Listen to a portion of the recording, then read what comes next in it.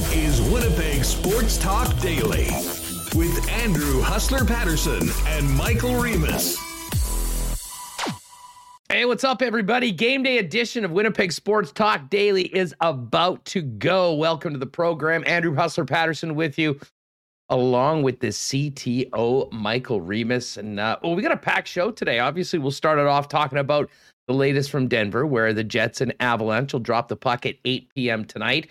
Jets with a nice start to this road trip, 2-0.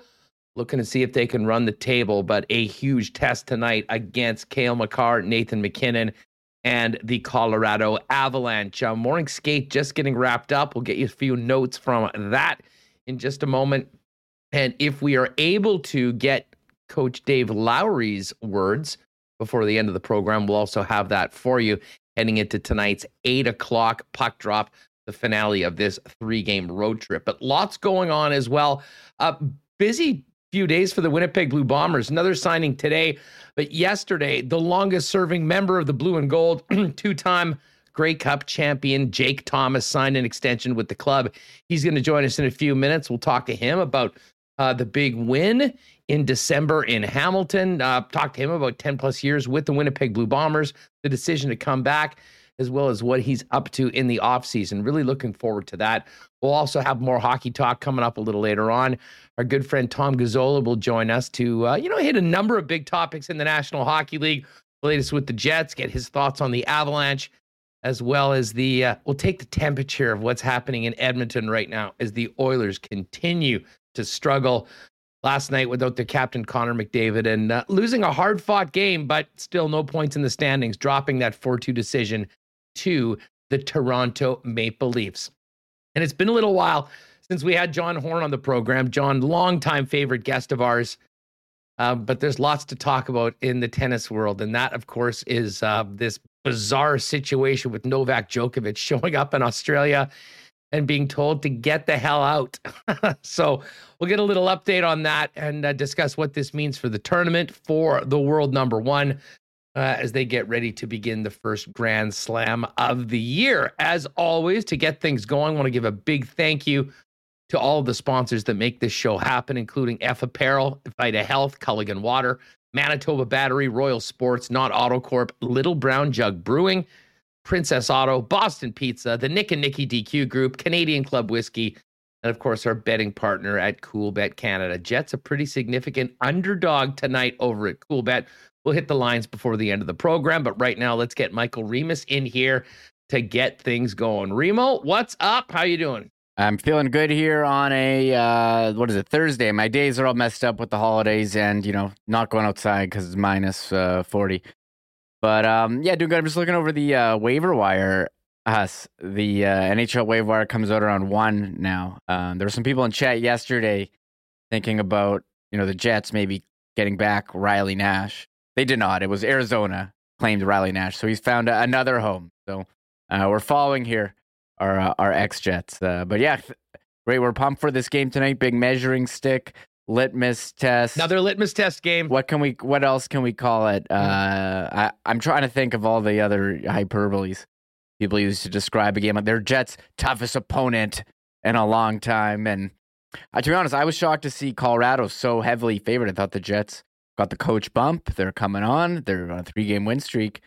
But Colorado, very heavy favorites. Everybody saw that goal that Makar scored the other day, and they're not doing anything on the other side of the Colorado Avalanche right now. Hey, shout out to our guy, Free Oleg.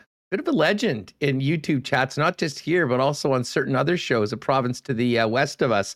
Oleg dropping into the super chat. Oleg, love you all. Especially love Mr. Michael Remus. Hashtag exclamation mark marbles.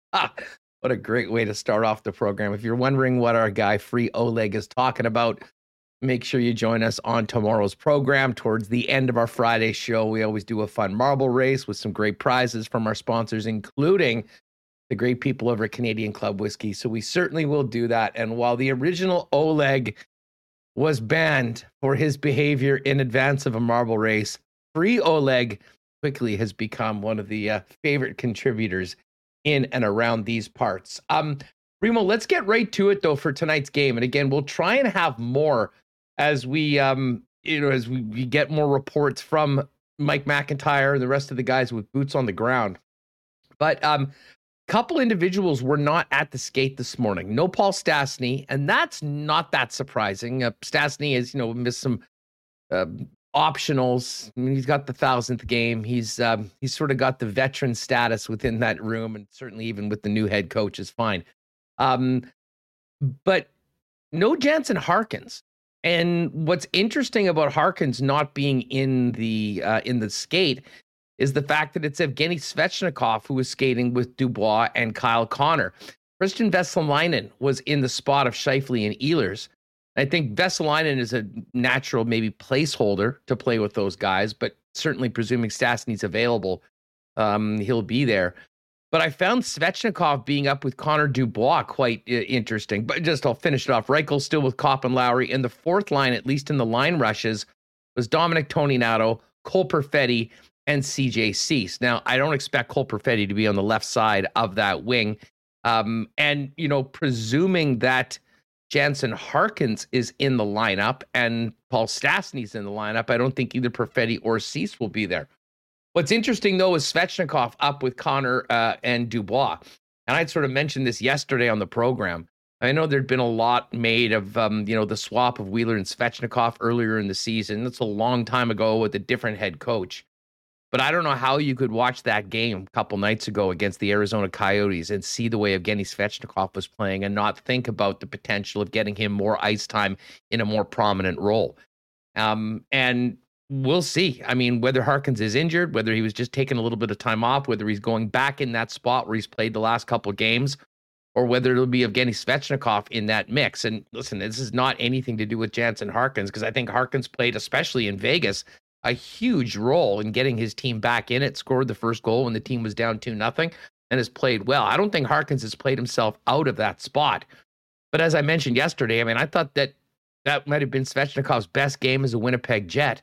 And it did seem, and I know there was a lot of power play time and whatnot, but the way that they were playing, that entire line was playing, would have been nice to see him a little bit more. He got the helmet. He was the first star of the game, scored a huge goal. And if that's not a knock on the coach's office door saying, hey, move me up, coach, I'm not sure what is. So maybe we will see that. We'll be monitoring that and waiting to see what the coach has to say throughout the afternoon on the program.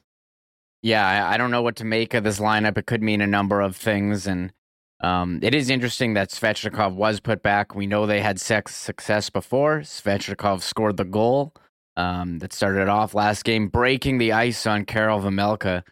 So, against a more powerful team like Colorado, let's see that lineup. But it is interesting that, it's pretty clear from this that, Dubois, Connor, that's the team's number one line. They're going to ride these guys. And I think the Scheifele Ehlers line, as we saw, maybe taking a bit of a back seat to the guys. Not saying they're not an effective line at all, but Connor, all-star, Dubois, having I don't know if it's a career year or not, but he's pretty much like almost doubled his output from last season. So they're going to ride these guys. I'm curious if Perfetti's going to, if they're going to play him, they bother playing him on the fourth line, getting, low minutes. No. I don't think so. So I would think maybe Stastny in for Vesalainen. But we'll wait and see. So, we can speculate here. So I guess, sorry, podcast people listening to this later. We'll figure this out soon enough. Yeah, that's kind of the of how it works with timing everything like this, when especially with the later games, with the later morning skates, and having to get sort of the information on the fly.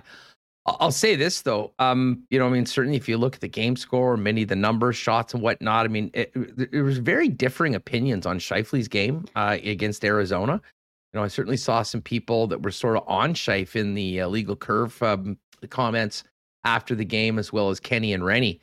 And I didn't really see that. I thought he had that line had a pretty strong game. Certainly the analytics would indicate that as well. Now, again, I'm not one to really make too much out of single game analytics. We could have looked at the analytics from the original Arizona game and seeing a lot of shots and a lot of attempts that didn't really result in anything.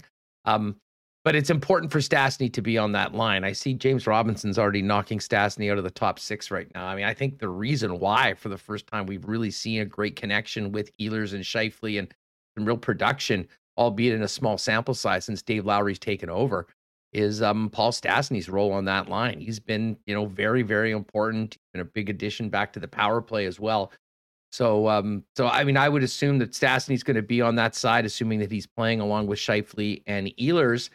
And again, no slight on Jansen Harkins, but if Evgeny Svechnikov can bottle up what he had against the Coyotes on the weekend, I would think that he's going to be back in that spot. Now, again, that is all up in the air. We'll see what Dave Lowry has to say a little bit later on, and we'll keep you up to date on that throughout the afternoon. That being said, though, Reem, this is a big, big opportunity for the Winnipeg Jets, and it's a very unique spot. I mean, originally they were playing tonight, and then the plan was to come back to Winnipeg, a couple games on the 8th and 10th. I believe it was supposed to be the Seattle Kraken's first ever visit to Winnipeg and the Minnesota Wild, and then a trip out to Detroit. Well, those games are not it. And we've got Scott Billick, a little update here right now as we say. Paul Stastny, a game-time decision. Dylan DeMello and Jansen Harkins are in COVID protocol. So there you go, folks. That is that's quite interesting. And again, I guess we're going to have to, maybe we'll pay a close attention to what Mike and the rest of the guys have, because that is a major, major difference. Now, I'll tell you what, if Paul Stastny's not in for the game, I mean, to me, you think about the guys that are with the team on the trip. I mean, I don't know how you don't put Cole Perfetti in for this game tonight, if in fact he's there. With Dylan DeMello out, they do have the extra defenseman. It's not Billy Hanel, it's Nate Beaulieu, so you would assume that he would be in there.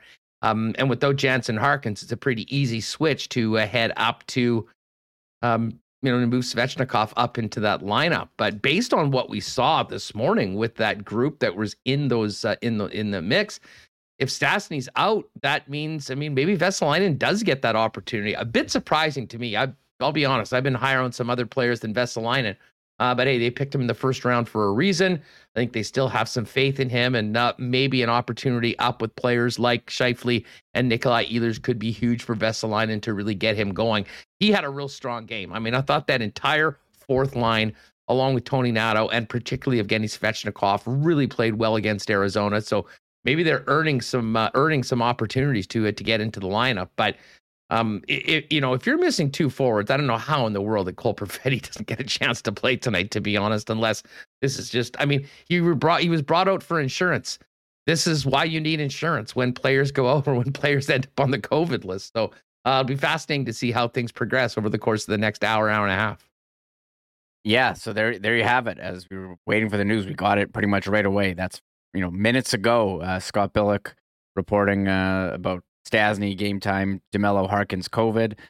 So yeah, I think Cole Perfetti, a lot of people asking in chat, well, now if DeMello's out, where's Hanela? He's with the Moose, so it's Beaulieu time for this game, but their next game isn't until a week from today, so you'd think that they'd be out of protocol then. So, for one game, I agree, I'd put Perfetti in. Give him a shot with, Vesalainen hasn't exactly impressed this year. Give him a shot with Ehlers and Scheifele.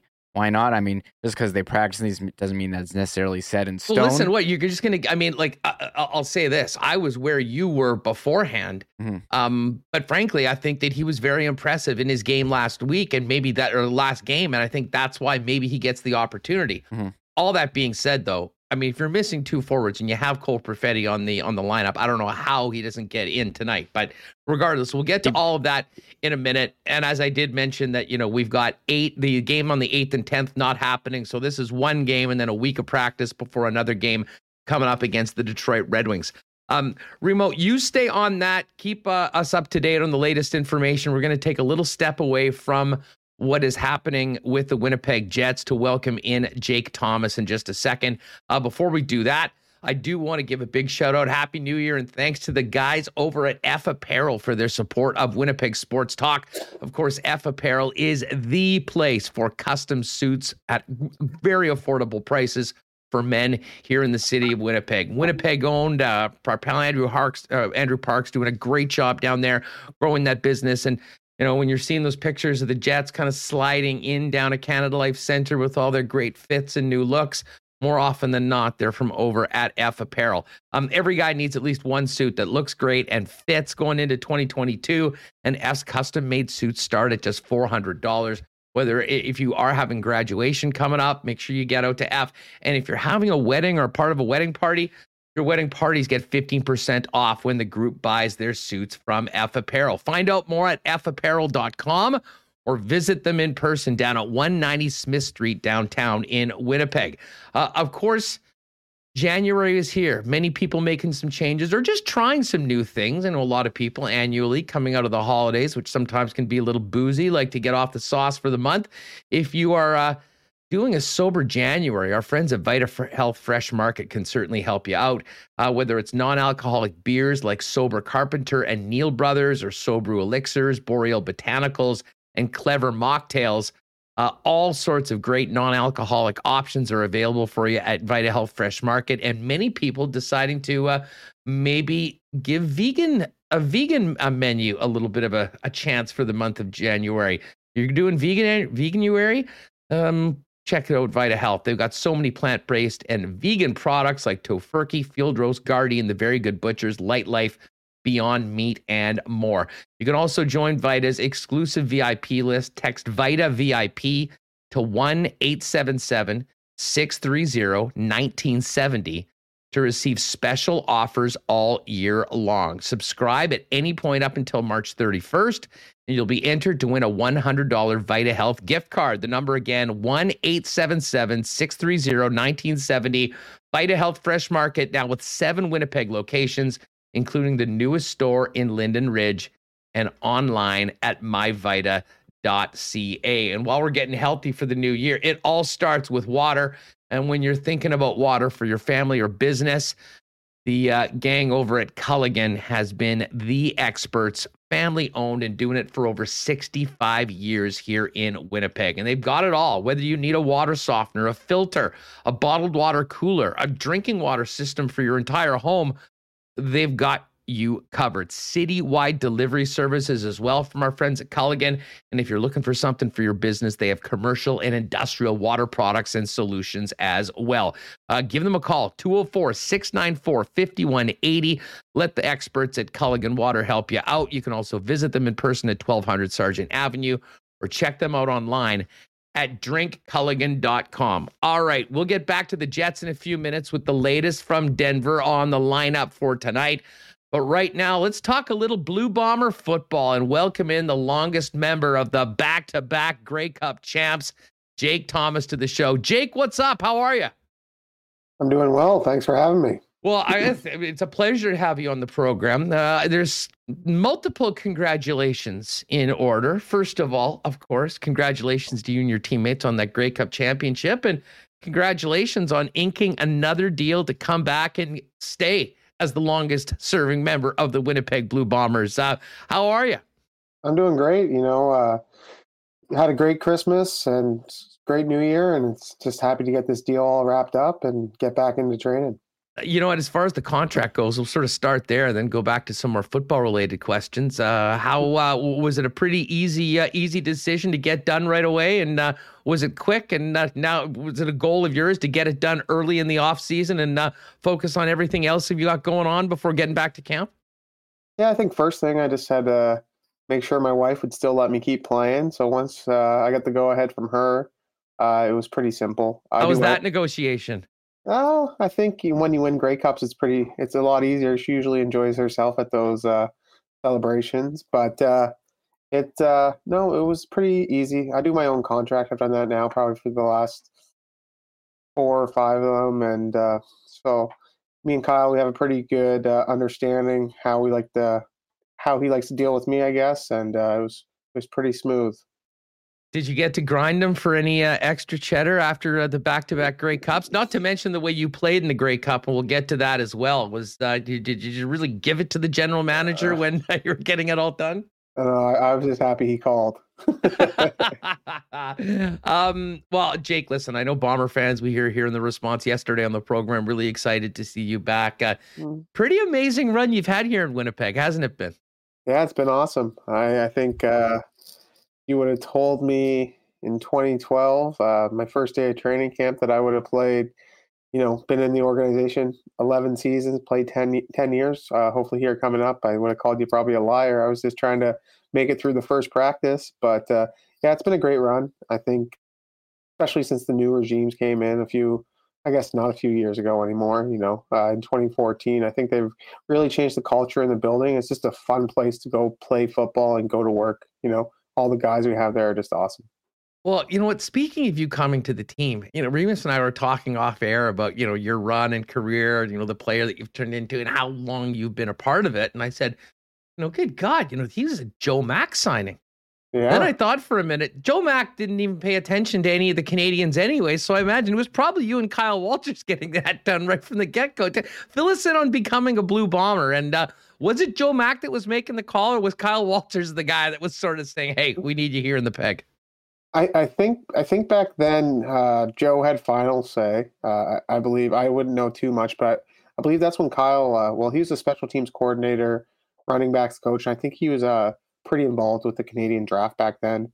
I had a previous relationship with Kyle too from a junior in Canada, and him and my coach at Acadia, Jeff Cummins. They actually played together in Hamilton. So when I was talking to teams, I felt pretty comfortable, dealing with Winnipeg. Well, and Kyle has become, in a lot of ways, the architect of a back-to-back Grey Cup champion. But for players like you that actually were here during some really, really low times and was here every step of the way as this team kind of came back to first respectability, then contendership, and then a championship squad. Do guys ask you about what the old days were like? I mean, you tell them you have no idea how good you guys have it right now being around here in this organization the way it is at this point? Well, first, I always like to tell guys when we're driving by Polo Park, I always show, well, that's where I played my first year. And that really outdates me pretty quick. But I think so. I was talking to Nick Hallett actually the other day, right when he was going through his contract stuff, and it's funny to think I don't think I didn't make the playoffs till 2016, so that would have been 12, 13, 14, 15. That would have been my fifth year. He's played 2 years and won 2 Grey Cups. I was like, just to let you know, I don't think this isn't the norm. But yeah, I think guys that have been there, myself, Patty Neufeld, Jesse Briggs, when guys ask about it, we let them know that this is something special, especially when guys, are just talking about what other teams are like. And, it's always great when other people come in from other teams, like Darby this year, just coming from Toronto. When you talk to him, he just seems so happy to be in Winnipeg. He really loved the way the culture was and just kind of how the whole stadium was set up, how great our medical staff was, trainers, just everyone. It's just top notch. Well, speaking of that, I mean, just from an organizational standpoint, but I mean, you have as good of a view on this as anyone, being, here when you got here in 2012, a bit of a regime change, Wade Miller coming in, making some pretty significant changes as to taking care of the players, and of course, the hiring of Coach Mike O'Shea. How different is being a member of the Blue Bombers in 2022 than it was in 2012? Yeah, well, I think, I was pretty wet behind the ears coming from Acadia. If we had 3,000 people there, that was a packed house. And, if we had 1,000 people there, it was a pretty packed house. So, the facilities even just at the old stadium were huge for me. I was like, this is awesome. But, you get really introduced to pro football pretty quick. I think Lapo got fired right before the Labor Day. The next year was Garth Butchko got fired, Tim Burke got fired, Joe Mack got fired. It just, it was kind of for a few years there, especially I remember in 2013, we were 3-15. You're kind of always walking on eggshells. Every day was a tryout. That's when we still were in pads for practice. I feel like the PR expansion, there had to be 100 lockers in the locker room or 80 lockers in the locker room, and you're just meeting new people, new day. There just wasn't that continuity. Like every year, it was basically 50% new guys. So now you can actually really grow great relationships with guys because they do a great job of retaining everyone. So, you're not just so much teammates anymore. You're close friends with the guys. Well, I mean, the connection both within the team and the team with the community and with the fans is, I mean, I've said it a number of times over the past few months, is nothing like I've ever seen here in Winnipeg with Winnipeg sports. all that being said, Mike O'Shea comes in. The first couple of years under Coach O'Shea weren't that successful. I mean, you were really sort of starting at the bottom. I mean, there was some improvement, but I mean, there were certainly growing pains. At what point did you really feel like this team turned the corner under the coach? I think the first thing was just, I think we got to be very thankful to kind of Wade and Kyle in a way for not making a rash decision, because I think he gave, things like this just don't happen overnight. He gave Osh, time to bring in the character guys he wanted, to bring in what he believed was winning football. And I think, right when, I think it was 2016, right when they kind of made that quarterback change from Matt Nichols to Drew Willie, we went on that little bit of a run. And, a team that's been struggling like that, all you need is to string a few games together and it just gets your confidence right back.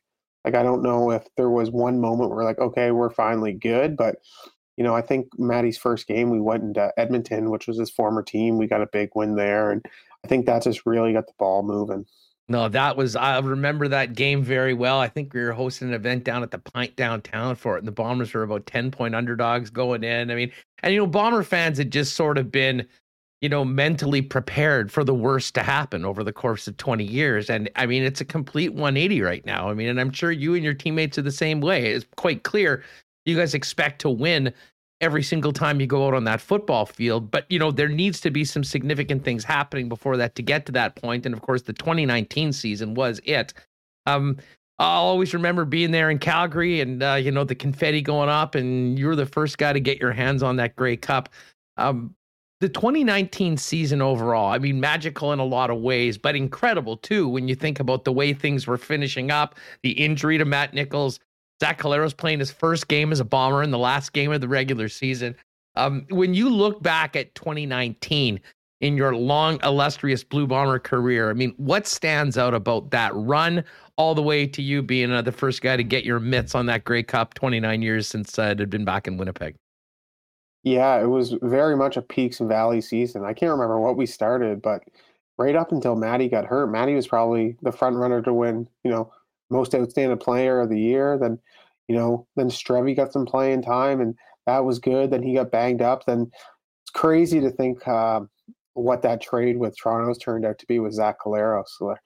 But I remember talking with Chad Rempel about it because he was like, yeah, I feel like we might make a move. And just to get it, I feel like it was right under the wire.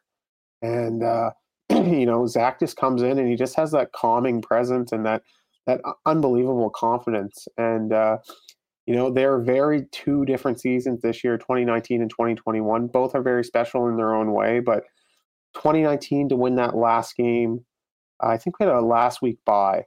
But I think the last game at home, we beat Calgary on Zach. I don't know what he's doing. He's running around back there and hits dark of the end zone. I think that day we grew a lot of confidence. And, I think for a lot of guys that year, we felt confident all year. We just weren't playing up to the way we could have. Then to go into Calgary, who's kind of been everyone's nemesis in the CFL for the last 10 years in the West, just probably at that point, the model franchise, the hardest franchise to beat, to get that win there, to beat Bo, then to go down to Regina and just that was a slugfest. The infamous goalpost, it's just it can't be written better than to go back from Calgary and Zach gets to face Hamilton, his former team. It was just like a storybook. Then for myself receiving the Grey Cup, I had no idea. At first, I was wondering if people were messing with me, but how did all that come about? I mean, what do you remember about that? I mean, hey, first and foremost, you're hugging your teammates, you win, everyone's coming up there. I mean, hey, Jake, get up here. You're getting the cup first. Yeah, I believe it was a female either that was with the Grey Cup committee or TSN, like a communications lady. She's like, hey, just come up here, you're going to be one of the 6 or 8 to get the cup. I was like, okay, 6 or 8. Then I think when I got there, they're like, okay, you're receiving it from Mr. Ambrosi. And I was like, all right, I guess. Would I win a draw in the hat? But yeah, we have so many leaders in that room. It was pretty cool, I guess, to be the guy. I like to say I single-handedly ended that 29-year drought. But it was a pretty surreal moment, but I enjoyed it just as much this year, not being the guy, being actually down on the field, getting to watch everyone with their faces light up as soon as you get the trophy. Well, yeah, sorry. I'm just going to say, speaking of this game this year, I mean, same opponent, different venue. The stakes are the same, but a very, very different game. I mean, I think back to 2019, it was going into the fourth quarter. I mean, you guys were just dominating them so much on both sides of the line of scrimmage. I mean, that game seemingly was won a very, very different story this year with the way you guys had to battle back in that fourth quarter. I mean, all the guys in your team say there was never any doubt. Everyone knew it was all going to happen, but fill us in on what was happening on the sideline and the way you guys were feeling going into the fourth quarter, knowing that you were getting the win, but facing the biggest test and challenge you had at any point last season.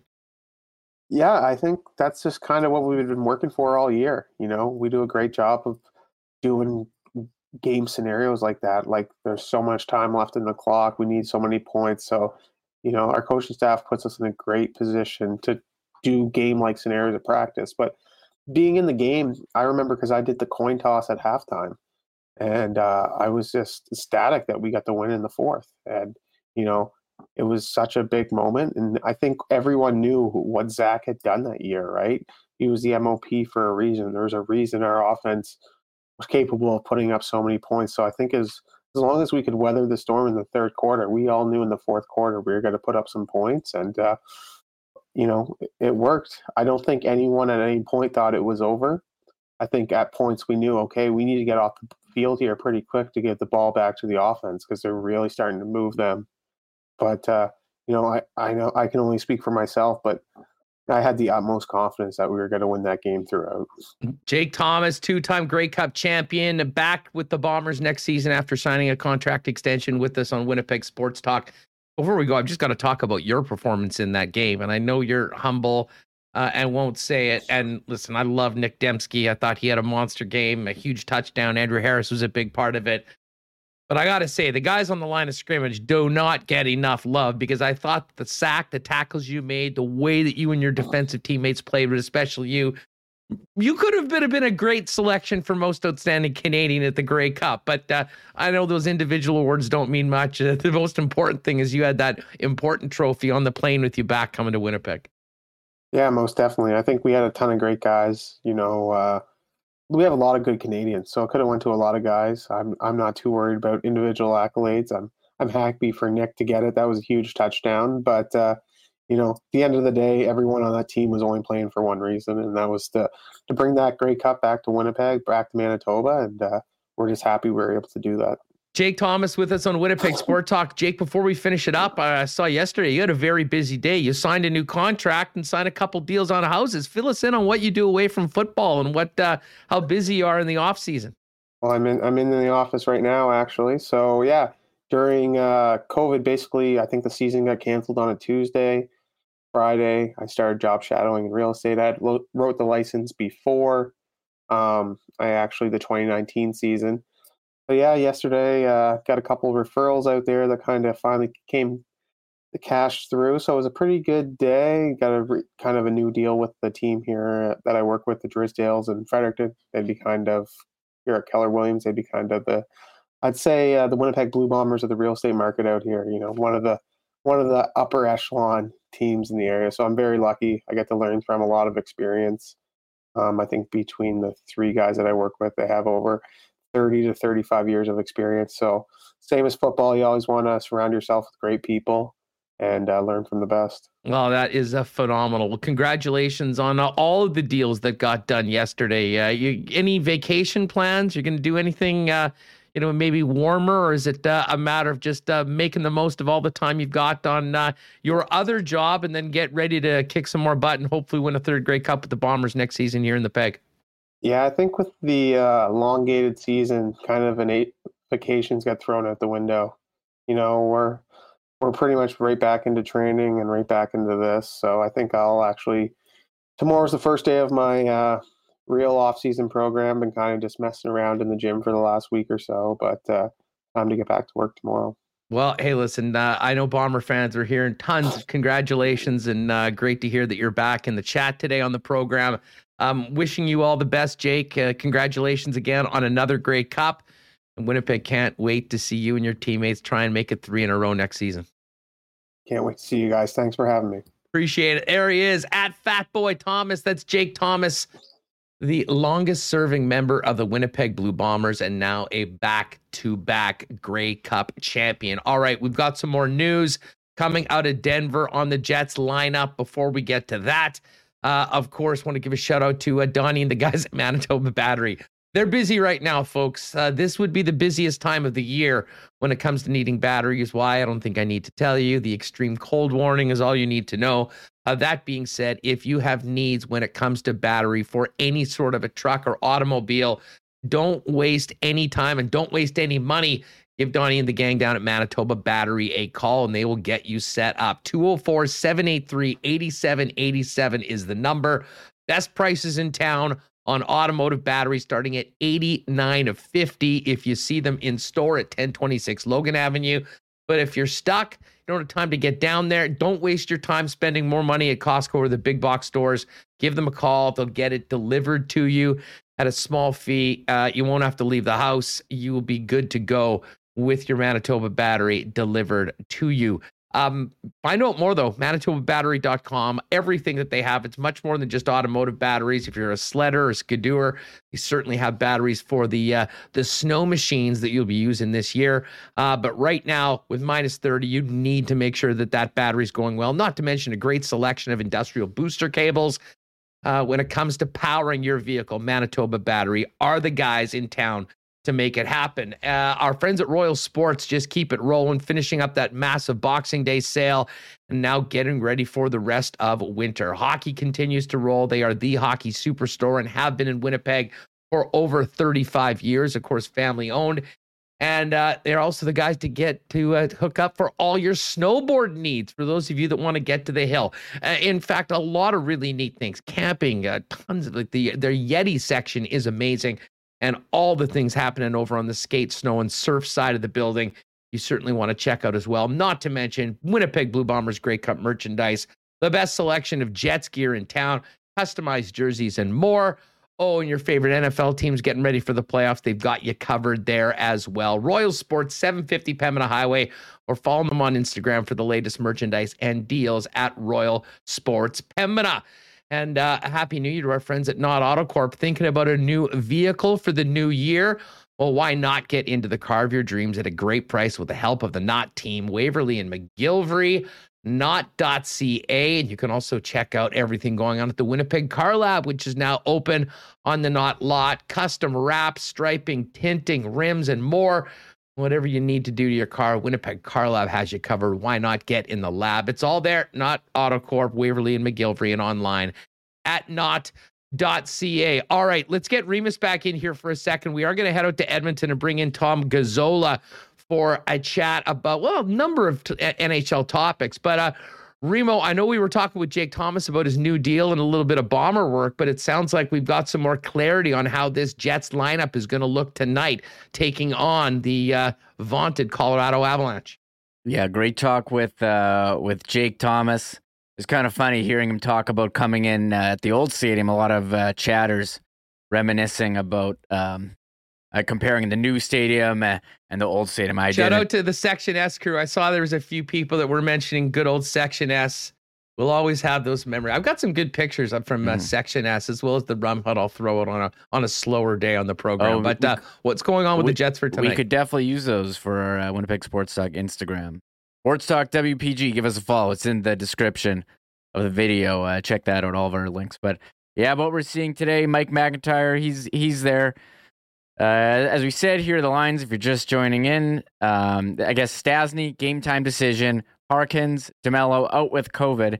They're assuming that if Stastny does play, he's would be the Scheifele and Ehlers, Connor Dubois, Svechnikov, Kopp, Lowry, Reichel. Perfetti is in, Toninato, and Vesalainen. So I guess if Paul Stastny doesn't play, Vesalainen practice with Scheifele and Ehlers, and Cease moves in on the fourth line. So we're all hinging on Paul Stastny.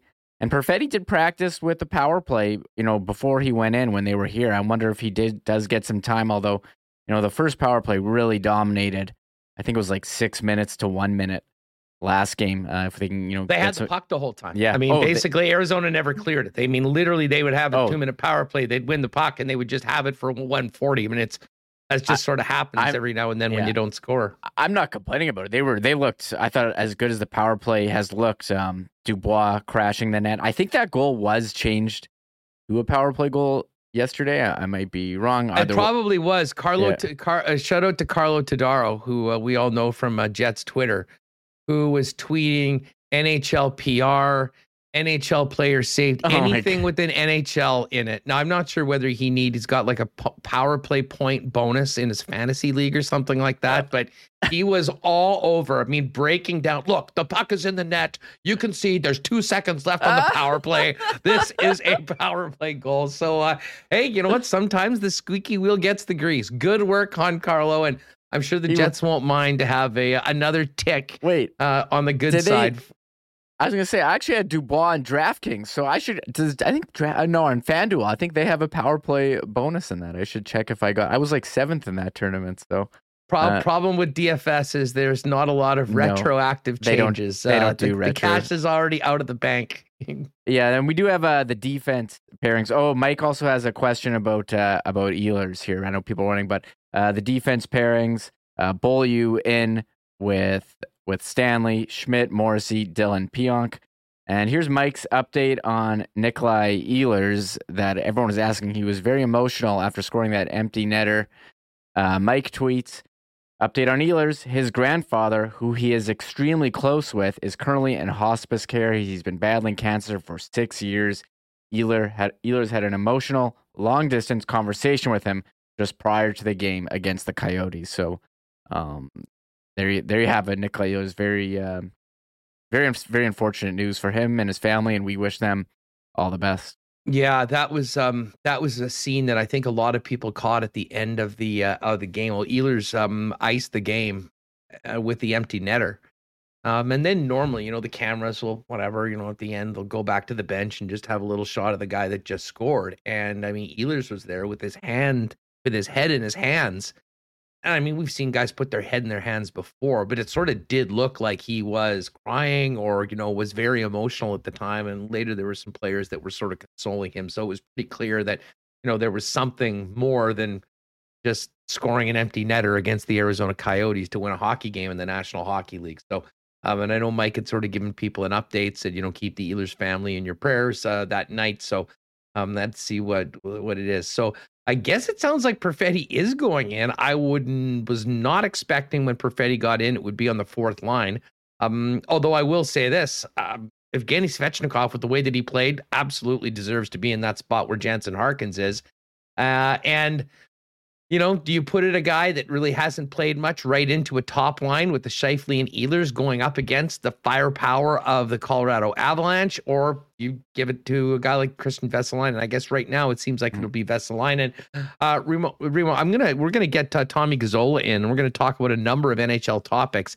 In the meantime, though, let me know if you do get Dave Lowry, and we'll certainly play that at some point before the end of the show, if and when it becomes available. Yeah, I'm on it. I'm just loading up Tom, and we will hear. And I do wonder. I mean, Perfetti played. It's not like he has been playing. He played with Team Canada. I guess Vesalainen was the has played most recently. And we have said for a while the Jets are a union shop. So hey, he gets the shot, and we'll see if he can make the most of this big opportunity playing with Scheifele and Ehlers. Well, absolutely. And I'll say this, though. I thought Vesalainen had one of his best games of the season on that 4th line. I mean, the entire 4th line against Arizona, again, it was against Arizona, but was great. I mean, Svechnikov, I think, may have had his best game as a Jet. He was the first star, certainly deserved this opportunity. And I would have maybe given him that opportunity even if Harkins was in the lineup right now. I guess the other thing, and I know Dave Lowry said right now that there's no other COVID concerns for the Winnipeg Jets, but at the same time, I'm not sure how realistic it is. Although, and again, this is in the context of Omicron and, most of these, well, pretty much all of the COVID positives in the NHL this year have been more of a nuisance to the team and the players. I mean, we haven't heard of any player with any significant symptoms this year, other than, maybe a bit of a sore throat and a runny nose. They're obviously all vaccinated. They're all boosted. So, I mean, we're not expecting any really bad consequences out of this. But I'll tell you what, if you're going to have some players go down with it, having it happen right now with a week off before games, one game, another little bit of some postponed games, probably a lot better off than have it happen in a month when all of a sudden you're playing all of these makeup games that are certainly going to have happen. So we'll get more updates and we'll stay on top of this throughout the afternoon. 8 o'clock puck drop tonight. Cole Perfetti in the lineup. No Dylan DeMello, no Jansen Harkins, who are in COVID protocol. Nate Beaulieu gets into the lineup as well. And it does look like Evgeny Svechnikov will get a chance to reunite with Kyle Connor and Pierre-Luc Dubois, who he did have quite a bit of success with early on in the season. All right, let's talk more hockey right now. Welcome in our good friend, Tommy Gazzola from out in E-Town. What's up, handsome Tommy? Happy New Year. How are you? Happy New Year, Huss. Glad to be back on the program. Thanks for having me on, man. I'm good. I don't lose games all the time. I don't get scored on first in games, so everything's peachy in my world, man. You know what? You had a busy holiday season. Of course, Dusty was going to be headed out to the Spengler, and then that didn't happen. But he took advantage of the time off. You were doing the shows. You're doing the Oiler post-game shows. The combination of the text line between the morning show and the post-game shows. I mean, have you been wearing like full hockey equipment when you go to check it lately? I mean, it's been a rough few weeks out there in Edmonton, and I'm just talking hockey, nothing to do with the virus and everything else. It was interesting, but I mean, us, man, covering this team for I think 14 seasons now, you're just used to it. You just know how to roll with the punches. I had a front row seat working for the team for a long time, so it's just like I've seen it all before. They just find new ways to piss off the fan base, and here we are. So we just dealt with it again, and you just try to duck, dive, dodge, dip, and duck all of the stuff being thrown your way. So it was a long haul for those couple of weeks. Big Daddy Davos took advantage of the time off and just kept the seat warm for him and Lieutenant Eric, and just roll with the punches, man. And it's fun. Never a dull moment over here. That's for sure. Well, and on top of it all, and we'll get to the Oilers and Jets in the NHL. On top of it all, I mean, that was supposed to be the time where, I mean, the entire country was infatuated on the World Junior Hockey Championships. Yeah. And, for a city and province that had done so well hosting bubbled events before, I mean, this one, I don't know, again, and I mean, I've got a lot of love for a lot of people that I work with at Hockey Canada before, and I know that there's a host organizing committee and there's a double IHF. All in all, this is just an unmitigated disaster. I mean, hard to believe the way it all fell apart so quickly and spectacularly. It was a gut punch for, obviously, the organizers, Huss. Like you said, I had a chance to work with Hockey Canada on a virtual show that they were putting together for the first time, and just dealing with them and seeing their reactions, that was tough. It was tough. And then the volunteers who genuinely care and wanted to be a part of, a really exciting event that everybody in this country and a lot of people outside of this country have grown to love. And they tried. Everything I saw down at the rink and at our studios at the JW right beside the arena, they were doing what they could to make this thing go off without a hitch. Listen, the stuff that happened in Red Deer, unfortunate, all of that, tough stories there. And yes, there's going to be finger pointing. There has been.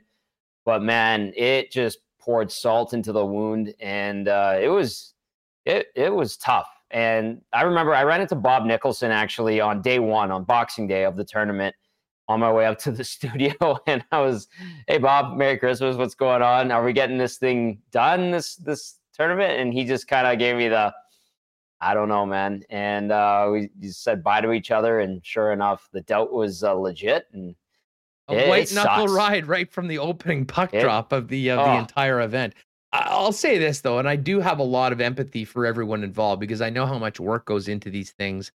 And listen, the Omicron variant changed everything. And I mean, we were talking here in Winnipeg about like what happens if the Grey Cup is a week later?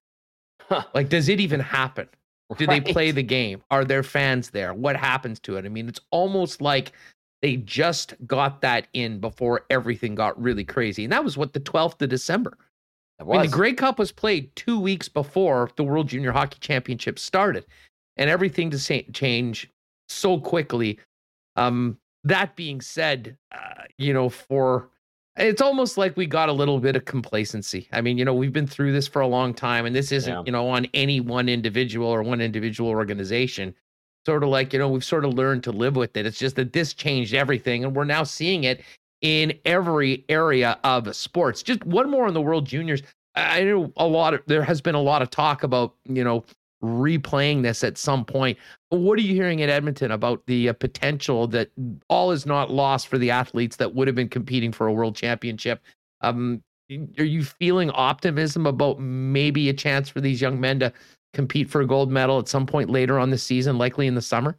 I'd love to see it. I know, the organizing committee and people here in Edmonton would probably be happy to open the doors to the facility again. And unfortunately, and this is just me being pessimistic, Huss, I think it might be wishful thinking. Like, can you actually get all those players back?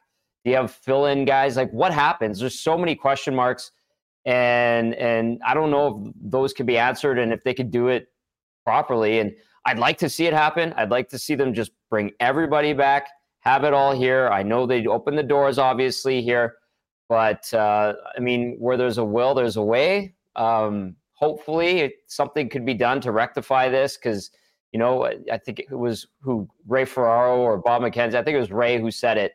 Like, this is the epitome of a lot of these players and a lot of these people involved with these teams or hockey careers, not NHL, hockey careers. And this is it. And to have that taken away is tough. So I'm sure, here at Edmonton, they're going to do whatever they can to make it feasible for Hockey Canada and the IIHF to happen. But I haven't heard much outside of that first day or two after where they said, hey, maybe they could do this. I suppose it's on the IIHF to see if they can make it happen. And I know they had a bunch of other tournaments that they had canceled too. And obviously we saw the blowback. So, the one thing that I can say about this city, this province, for the most part is, when there's a big event like this, international, and it's involving hockey, whether it's on the men's or women's side, the doors are open and a lot of people go out of their way to make it happen here. So we'll see what happens. I have my doubts, but let's see if they can pull something together here. Well, let's face it. I mean, one of the biggest drivers in all of these things, whether people like it or not, is the almighty dollar. And you mentioned all those other tournaments. All those other tournaments are financed by the World Juniors and the World Hockey Championship. Yep. They need the money from this. I mean, have you heard it all? I mean, for people that had ticket packages, I mean, have they gotten any information on, hey, you're going to get a refund, or hang tight, we're going to see what happens with this event later on in the year? Because, I haven't heard an exact number, but I can just tell you from working with Hockey Canada and some of these events, if you go through all of the expenses to put on the event, you get to the starting point, on top of paying $80,000 a day to test players, and then all of a sudden it's stopped. I mean, somebody's sitting there holding the bag, and it is a significant bag with a lot of invoices in it. It is. And I think, my dad actually had tickets to the event, and I believe he was given an option to have a full refund or take half the games, and he ended up taking half the games with his buddies. So that was the only thing I really heard.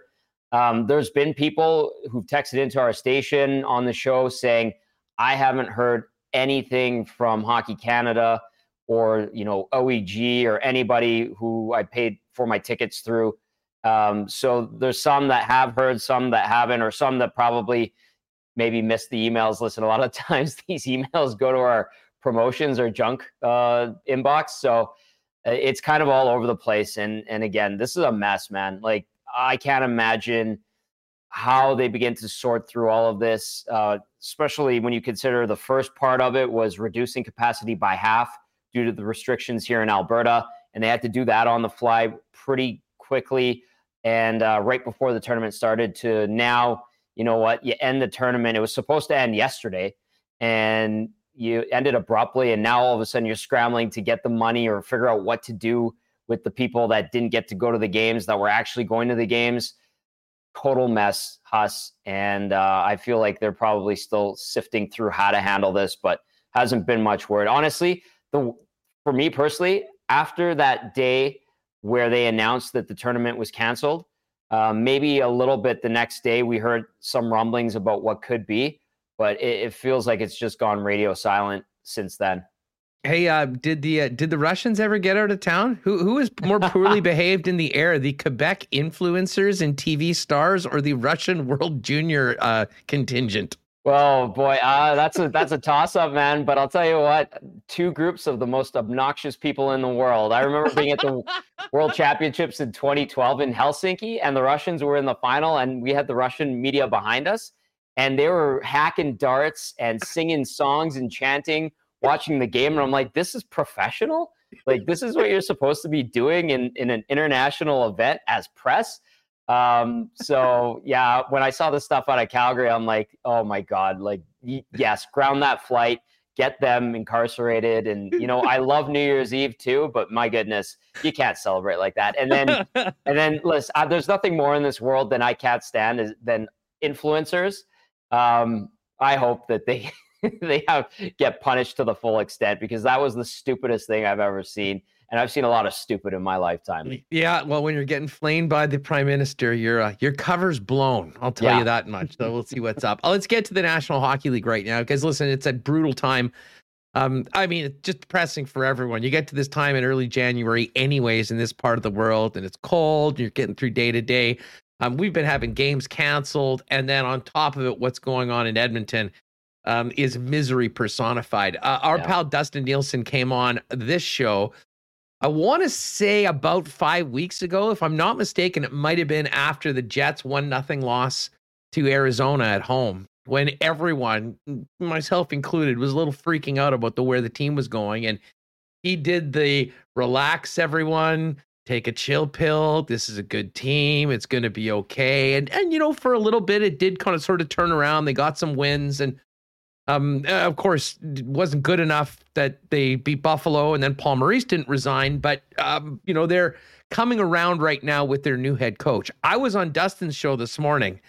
He cited that scenario to me, and I had a hard time talking people in Edmonton off the ledge, because, man, after that incredible start, it has gone from so good to so bad right now, Tom. And I tuned in for a little bit post-game show to hear what the callers and texters were saying yesterday.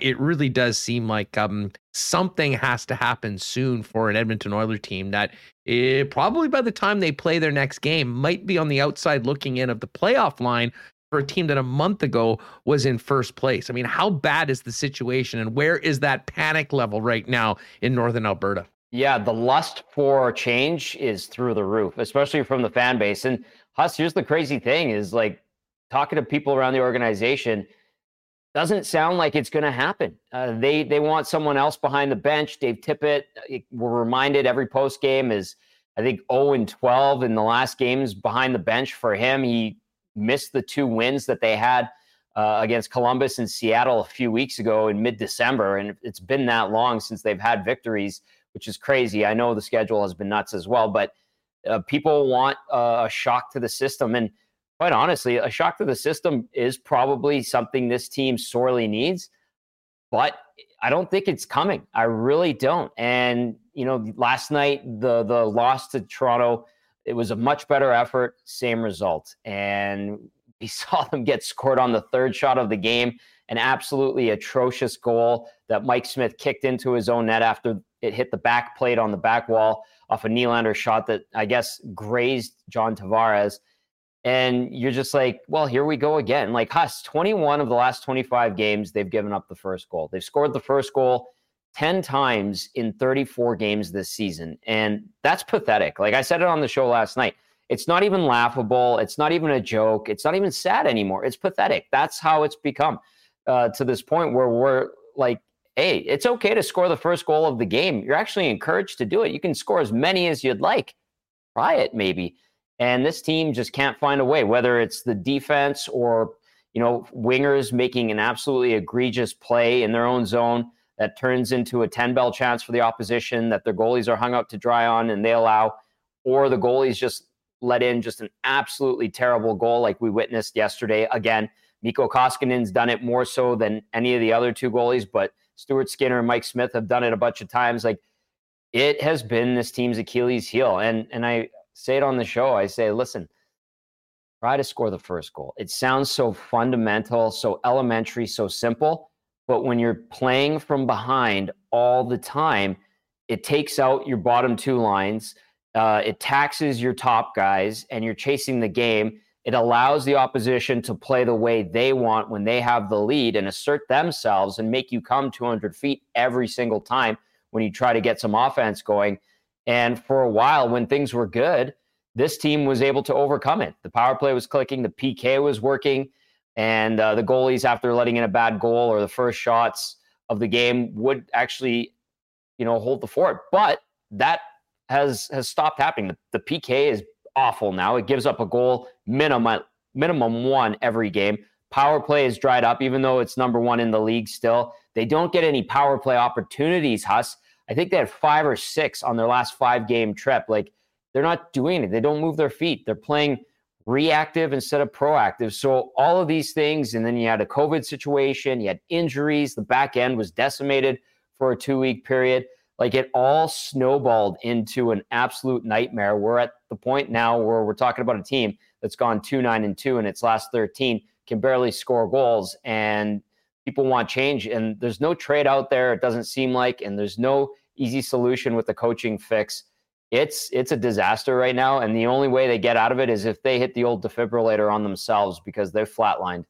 Well, and you know what? They've got some time for medical attention, I guess, because it's a little bit of time before this next game. I guess they play Ottawa on Monday. Now, are you guys at 50% right now, or are you at no fans? I think it's still 50%. Nothing's changed since the World Juniors. And, day to day here, it's Omicron's doing what it does best, and that's infecting everybody. So 50%. Listen, I'm surprised that game's even happening. Last night during the game, we find out that they pushed back and postponed the Oilers and Hawks on the 16th, or the 18th, pardon me, because the 16th was supposed to be Oilers Jets in Winnipeg. And it just feels like every day here we're finding out they're pushing these games back mid-game. All the games are getting busted out except for this Ottawa road trip. I know. I guess Ottawa's missed a bunch of games. They've already got games to make up in February, like so many other teams do. And to take out the Vancouver, Calgary, Edmonton, and Winnipeg games would make it essentially impossible to reschedule. So, we don't have clarity here in Winnipeg yet. Our health orders, I believe, end officially on the 12th. Nothing's changing. I don't think. Certainly nothing's changing for the good at that point. So if Ottawa's coming here, there's going to be an empty building, which is going to stink. You guys are still at 50%, so maybe there will be some fans in the building for that. But, I mean, Ottawa's going to come through. Other than that, all these other games are off. And I guess we've been talking about, if we want to look for the odd positive that might pop up in our life at some point, with the disappointment of not getting best on best NHL players in February, we were looking at this massive chasm in the schedule, wondering what the heck we were going to do. Well, this might end up being the busiest time of the entire season for some of these Canadian teams like the Oilers and Jets, because of how many games already need to be made up, never mind the ones that are going to be lost in the next couple of weeks.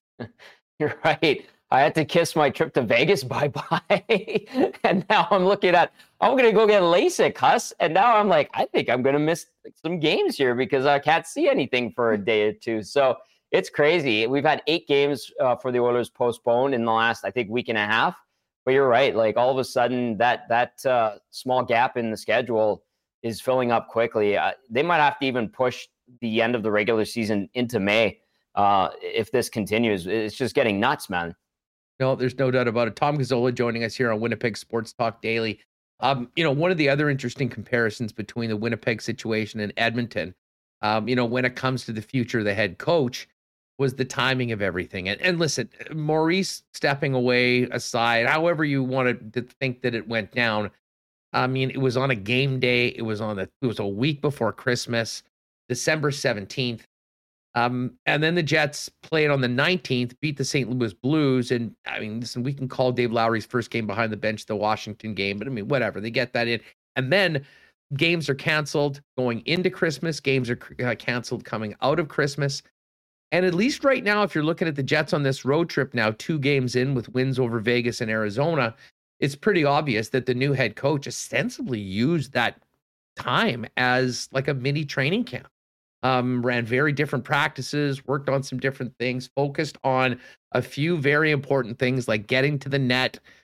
We've seen results from that so far working in. I mean, I have to think that if there is even an inkling that there may be a coaching change around the corner, this Monday game, it has to be do or die. I mean, a home loss to the Ottawa Senators in the state that the Oilers are in, it might force the Oilers to do something that they wouldn't be done. And the only reason I say that might be a time, not only would that be a loss that people would have to sit on for more than a week, is that if you did make a coaching change at that time, at least you'd have a good week of practice like the Jets had coming into this road trip with their new head coach to, try and change things up and have his team work on a number of things that obviously haven't been going well for the club right now. Logically, that makes the most sense. And it was actually talked about going into the game last night that if it didn't go well, if they got absolutely destroyed by the Maple Leafs, that would be the perfect time to say, thanks, Dave Tippett, for your 2.5 years. It's time to move on. And there's a few things, like you could have that reset, Huss, for that 10 days between the Ottawa game and what's the next game scheduled. It's the Florida Panthers on the 20th now, which is insane. And you could do a mini camp, set the tone, give the group, some confidence and breathe some life into the team with someone delivering a new message, a fresh message behind the bench. But here's how things have kind of progressed over the last, let's call it 5-6 days. The Oilers lose to St. Louis to start the trip. You go, okay, that's the Blues. That's a team that's playing really well. And they went back and forth with them. Then they go into Jersey, cough up the lead with 30 seconds left. Mike Smith had a tough night. Goaltending was optional in that entire game. And you go, that's a game they should have won. And this was their real opportunity with a game in Jersey and then another one the next day on Long Island to pick up a couple of wins and get back on the right track. They lose that game and you're like, a point out of 2 against the Devils. That's not acceptable. So I started sending some texts to people in the organization saying, what's going on? Is the heat cranking up on Dave Tippett? And I was told those conversations at that point were not happening. They go into Long Island the next day.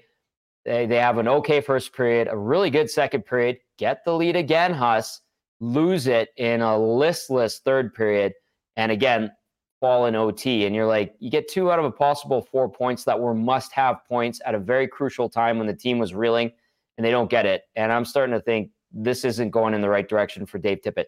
Then they go into New York, play at MSG, and had nothing. Dave Tippett talked about them trying hard and had some good moments.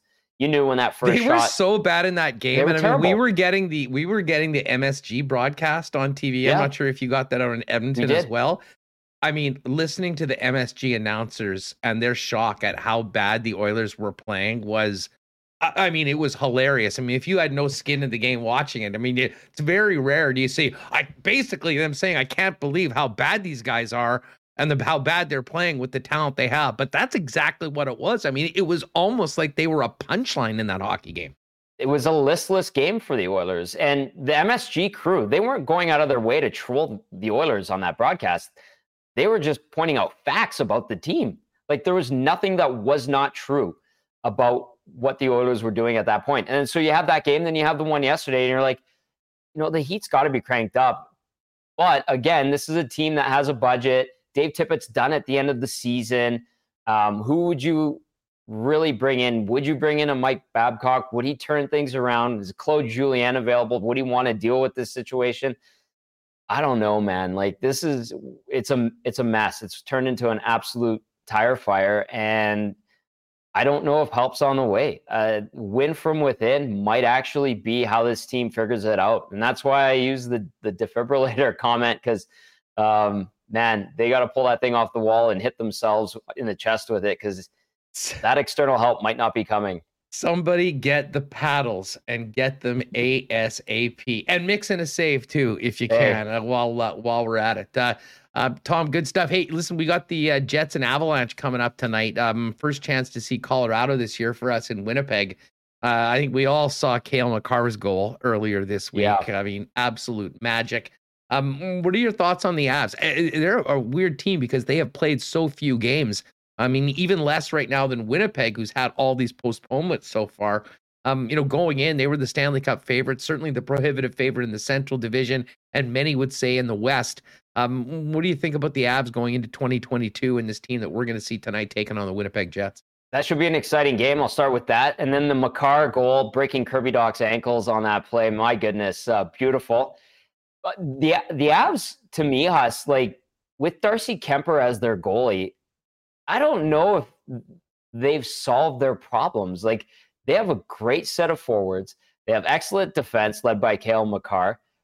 But, you've watched them lose in the last couple of years in the postseason, and it's goaltending. And I know they had injuries in the bubble with the goalies and all of that. But, Philip Grubauer had his best season ever last year. And I think a lot of it has to do with how good that team is in front of him. And now we're seeing him with a mediocre team in Seattle, and there's struggles. Surprise. And then you see Darcy Kemper, who has had some good years in recent years, but he's no spring chicken. And I don't know if he's the savior either, but this team is just cruising now. And it was weird to watch them earlier in the season because they would lose some games that you're like, why are the Avs losing these games? And now all of a sudden they're starting to pick it up and hit their stride at the right time of year, going into the thick of things. And I think you're in for an exciting game with them and the Jets. The Jets, pulling up their socks and bootstraps as well. And let's see what happens. But that should be highly entertaining. I'm looking forward to watching it. And this Avs team is just kicking it into high gear, which is highly entertaining when you have to watch an Oilers team that can't get out of its own way every night. Hey, before we go, Tom, you mentioned Claude Julien and even Mike Babcock. I couldn't help but notice a few of the waving Paul Maurice gifts flowing up in Dusty's timeline. How many calls or texts do you get to the post-game show mentioning Maurice, the former Jets head coach? A lot. And I think he'd be welcomed with open arms by the fan base here. But you know what, Huss, like you have a way better and bigger finger on the pulse of what's going on in Winnipeg than I would ever have. But it sounds like Maurice isn't even available. As much as he's desired here by the fans, it doesn't even sound like he's an option. So they can want him all they want, but it doesn't sound like it's even realistic. Yeah, there's it's going to be fascinating to see what happens over these next couple days, and certainly that game against Ottawa. I mean, usually a early January Monday nighter with the Sens coming in is sort of one of those games at the bottom of the schedule in terms of importance. Not this year in Edmonton right now with what's happening with that club. Tom, great stuff. Looking forward to doing this again with you real soon here in 2022. You stay warm and be well, my friend. I love it. Thanks for having me on, Huss. Always good to see you. Happy New Year to you and Mike and everybody watching and listening. Right on. Thanks, Tommy. There he is, handsome Tommy Gazzola at Tom Gazzola on Twitter. And you can certainly check him in. If you want to check in on what's going on and just how bent Oiler fans are, pop on the app and listen to Tom and Hernan Demand do their thing after Oilers games over on TSN 1260 in Edmonton. All right, we've got more information on the Winnipeg Jets coming up for tonight's game. And an interesting tweet from Willie Jefferson coming out. We'll get to that in just a second. I do want to thank our friends over at Little Brown Jug for their support of Winnipeg Sports Talk. It's been so phenomenal to have Little Brown Jug with us. They are the leaders in Winnipeg craft brewing, of course, the iconic 1919 brand, and now a number of great Little Brown Jug beers available in the winter variety pack. And on top of that, the brand new 5-year anniversary beer, the Brute IPA. It's all available at the tap room down on William Avenue, and they've extended their free delivery offer as well. Find out more online at Little Brown Jug on Instagram, at LBJ Brewing on Twitter, or at littlebrownjug.ca. Fill out your order and get that delivery wherever you are in the city of Winnipeg of the good stuff from Little Brown Jug. Still waiting to find out what's happening with Canadians' mixed curling entry for the Olympic Games. Of course, Princess Auto, proud sponsors of both the Jen Jones team, as well as, mixed hopefuls, Chelsea Carey of Winnipeg, or formerly of Winnipeg, I guess I should say, as well as Colin Hodgson. We'll probably do some more on that situation at some point next week on the program. But of course, Princess Auto, not only sponsoring curling and sponsoring Winnipeg Sports Talk, but the place to go in Winnipeg and really coast to coast for the best deals on the most unique assortment of tools and equipment around. Everything you need to complete the projects on your list or start something new is at Princess Auto. You can shop at any of the 2 locations for Princess Auto here in Winnipeg. or get going on your ideas 24/7, 365 online at princessauto.com. With it being so cold outside and the bar's closing at 10, might be a great day to get that great taste of Boston pizza delivered so you don't have to go out tonight. Whether you're thinking some of those great pasta dishes, maybe a Boston Brute, the gourmet pizzas, Boston's wings, or their special game day deals, get it ready for that 8 o'clock puck drop tonight. Call your local Boston Pizza for delivery or pickup, or order online at bostonpizza.com. All right, let's get Michael Remus back in here. We are going to get John Horn back on the program coming up in a few minutes, Remo, but I know you've been all over the wire as we've been talking hockey with some friends over the program. What's the latest on this Jets lineup tonight? Cole Perfetti in, and it sounds like some more people ending up on the COVID list with the Jets traveling party. Yeah, the Jets officially announcing their COVID-related roster moves during that conversation. The Jets have placed goalie Arvid Holm. He was on the taxi squad. Dylan DeMello and Jansen Harkins, and video coach Matt Prefontaine in COVID-19 protocol. David Gustafson, since the Gus Bus got called up, 2 games, 2 injuries. Yeah, I think you could even say 2 periods as well. Just a rough start with him for the Jets. He's on the injured reserve. Cole Perfetti activated, so Perfetti's going to be in. And I think, Huss, that those guys, I mean, there's going to be trouble for them coming to Canada, right? Because they're in protocol. I don't want to speculate too much, but I think it'll be a while. But the Jets' next game is in the United States, so I think if they were to wait the 5 days, they'd be able to play if they just hang around for a week. But I know DeMello's got a young family, and that would have to be tough if you can't come home and you're stuck in a hotel there in Denver. But yeah, I mean, listen, it's not an ideal situation, but it just is what it is right now. I mean, if you're testing positive for COVID today, you're not getting across the border for a while. And yeah, I mean, you certainly hope the guys hopefully are asymptomatic. I mean, hopefully not really dealing with anything, and it's more a nuisance than any sort of a real health concern. And if that's the case, then maybe they do end up playing in Detroit, or at least rejoining the team in Detroit and just coming back with the club after that one game. Because we've been mentioning a very strange schedule with the games on the 8th and 10th scheduled for Winnipeg not happening until later on in the season. The Jets are playing tonight and then have another full week off before a game at Little Caesars Arena in Detroit next Thursday, before what was supposed to be a back-to-back weekend with Ottawa and Edmonton. The Edmonton game is off. The Ottawa game is still on. So Saturday the 15th will be the Jets' next game back here in Winnipeg. And still major questions and some interesting rumors around on what may be happening with the games scheduled for the 25th and the 27th in Winnipeg as well. So, certainly first and foremost, you just hope that everyone is feeling okay and not getting hit by this Omicron virus too bad. But, with that, and we said yesterday, I think it was on yesterday's program, unrealistic to think that there isn't going to be opportunity for the likes of Ville Heinolas and Cole Perfetti's going forward because of, never mind injury, just the virus. And it didn't even take 24 hours for the virus to bite the Winnipeg Jets, with Dylan DeMello and Jansen Harkins going onto the COVID list. So Yevgeny Svechnikov moves up. It looks like Christian Vesalainen is going to start there. I know I was saying, does it make sense for Perfetti to go in as the 4th line? Well, listen, they need players right now. He was there as an insurance policy. He's going to be in the lineup tonight. Will be interesting to see, though, how Dave Lowry handles the lineup tonight, whether he sticks with Vesalainen for the entire game, whether you could potentially, have, and then, of course, is if Paul Stastny's out, he believes a game time decision right now, or whether we see Cole Perfetti in on the power play or potentially getting some minutes up in the top 6. All that we'll see. But for those of you that have been waiting for number 91 to get into the lineup, he will be in that lineup tonight. Remo, we had Jake Thomas on talking about his new deal a few minutes ago. I saw you mentioning that a certain text from one Willie Jefferson coming up this afternoon. Sounds like the Bombers working on some of their big fish as well. Sounds like it. Willie Jefferson just put on Twitter at Steeman Willie Beeman is his name, but here it is. We talking that talk. Hashtag come on down to Winnipeg. Hashtag for the W. Hashtag Savage Life.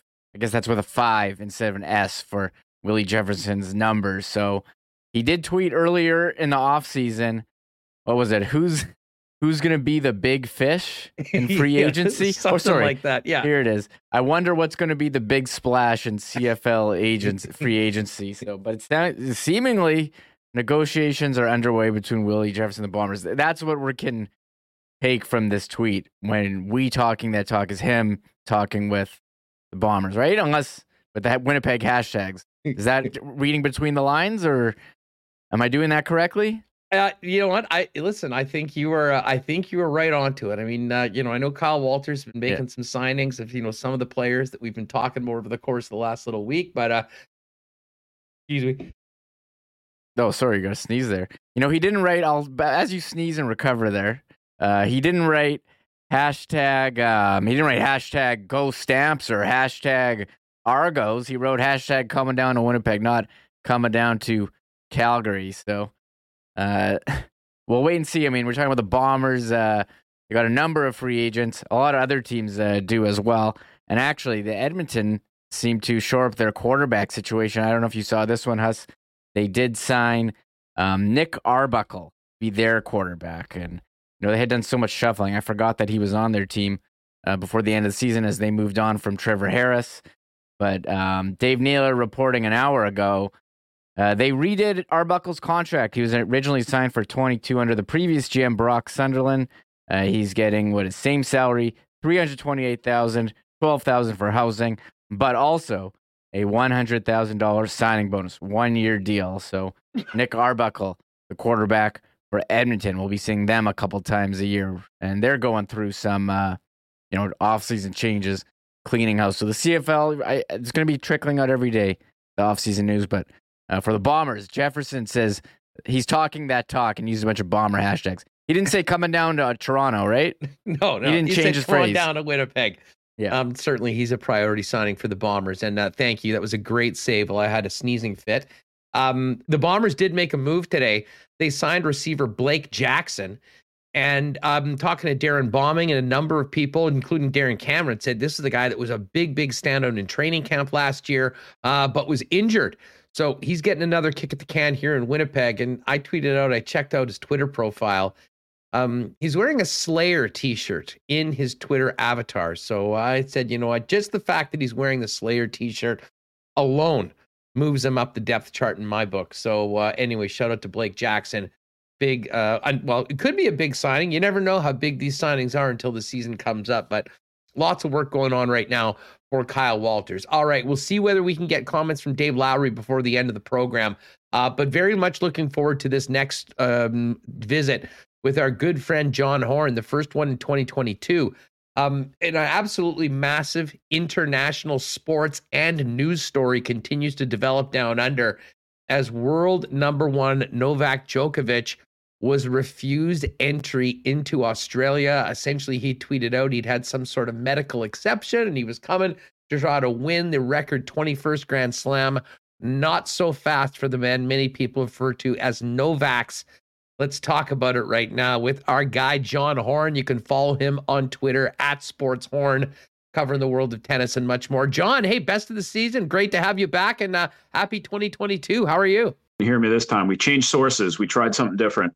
Perfect. Listen, no, you're looking and sounding great, and best of the year too. This is normally a time where everyone is so excited talking about the first Grand Slam and getting down to Australia, the middle of Australian summer.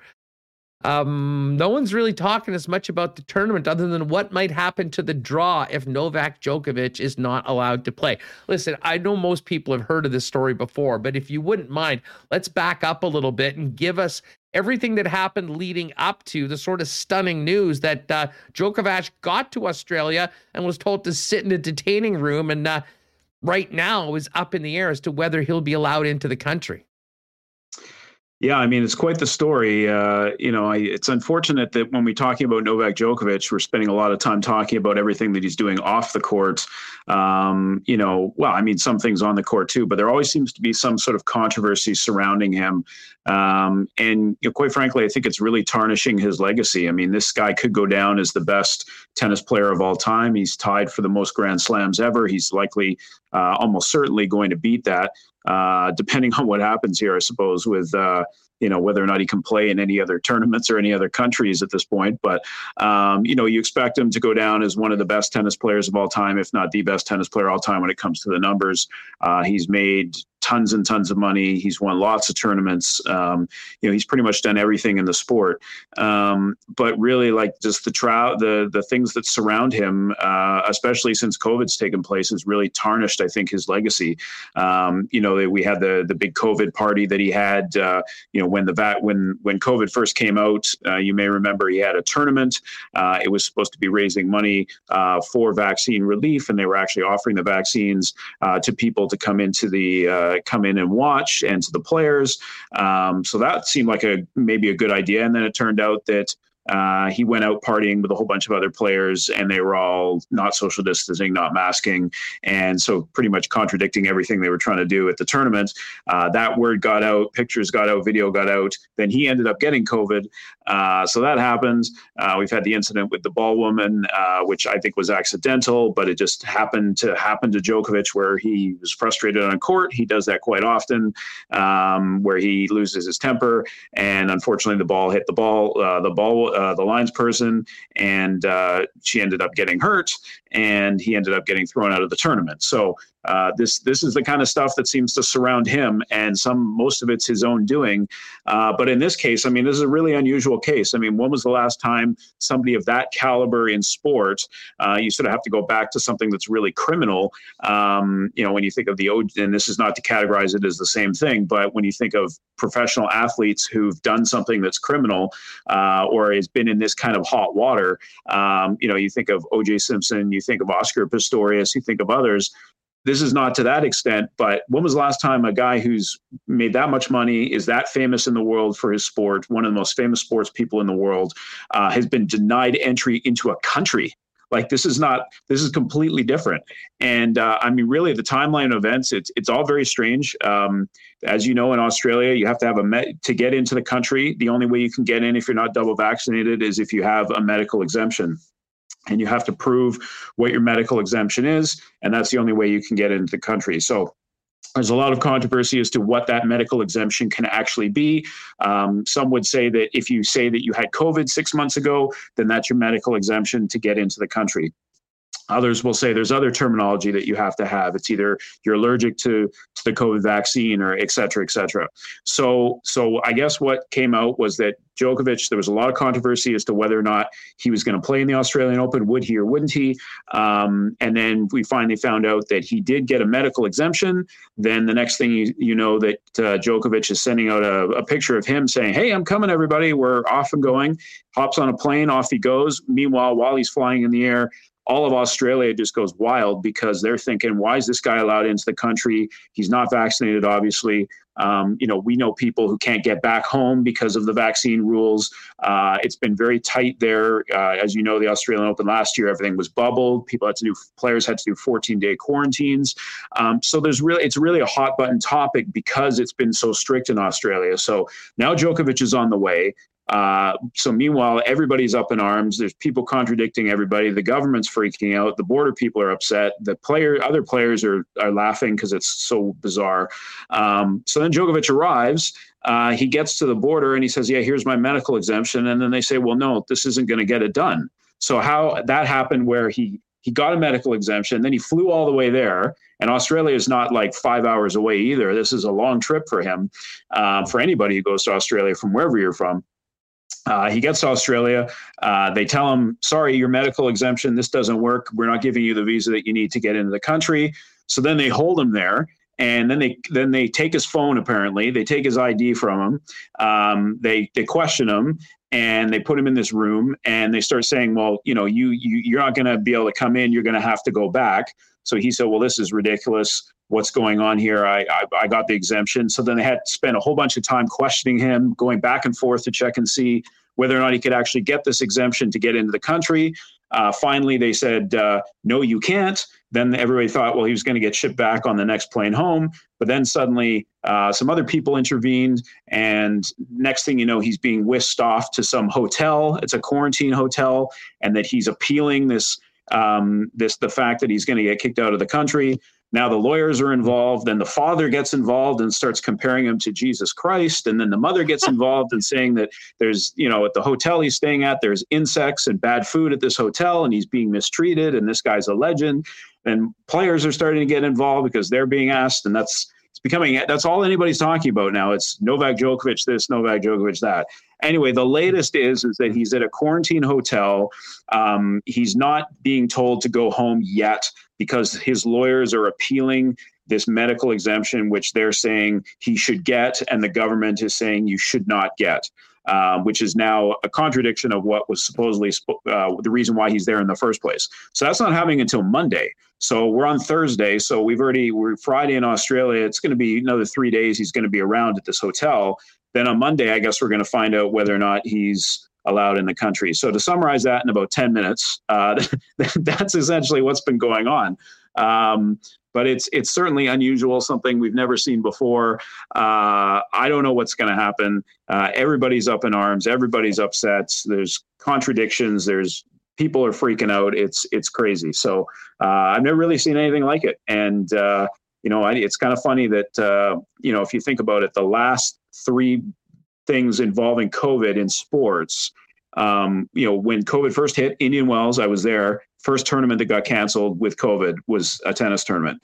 Then, last year we had the Australian Open, the big bubble thing, 14 days in the hotel. Nobody had ever heard of anything like that before. And now this year we got Djokovic, who can't get into the country, one of the greatest sportsmen in the world, the top player in tennis. And it's a gong show. So tennis is on the map. People are talking about tennis, but unfortunately it's for all the wrong reasons. Yeah, no doubt. And Djokovic, back to one of your earlier points. I mean, he's such an interesting dude. I mean, his brilliance on the court, maybe unparalleled. I mean, I think we talk a lot about Nadal. We talk a lot about Federer. It's sort of been those big 3, but I mean, it certainly does project that if it wasn't going to be this tournament later on this year, he would be the guy that, would have the Grand Slam record of all time. And you would think he'd be one of the most popular figures of all time. And in some places he is.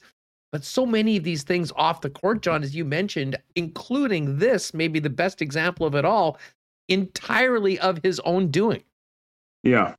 Well, in some ways, I think the one thing that I think was a mistake here is the fact that he was given this medical exemption, at least whether we don't know whether or not he just hoped that he would get through in this, or he was officiopathic told, yes, you get this exemption. Do we know who even gave it to him? I mean, there's so many yes men around rich people. I mean, is this some Serbian homeopathic doctor that said, listen, what do you need, Novak? And here's your doctor's note?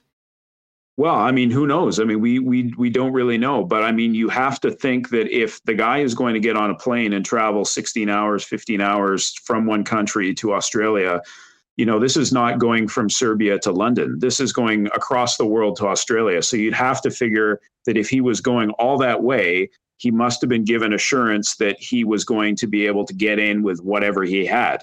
Now, again, he's a tennis player. I'm sure, as many athletes do. And in his case, he's got a manager, he's got a PR person, he's got his coach, he's got his physio, he's got his chef, he's got there are all these people around him. And there's a whole bunch of them that are with him as well on this trip. You would have to wonder, somebody must have sort of noticed something or found out something before going, saying, well, we better go get this double checked out before we make the trip all the way over there, as opposed to him just going all the way over there and then finding out, oh, by the way, you can't come in. It seems pretty crazy. Like, I'm sure you've seen that TV show.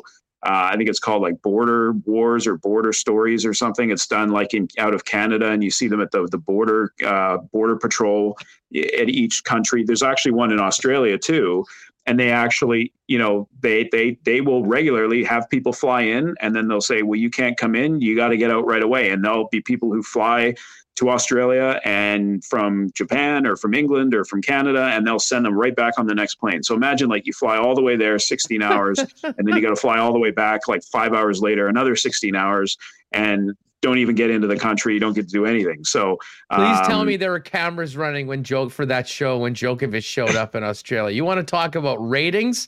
That would be big time. Well, John. you got to think that there was some sort of security video going on. So I mean, somehow, some way, somehow, whether it's TMZ or somebody is going to have like cameras that are in this quarantine hotel or in the airport who are going to have some pictures of him being questioned. You know it's coming out. Like, it's just a matter of when.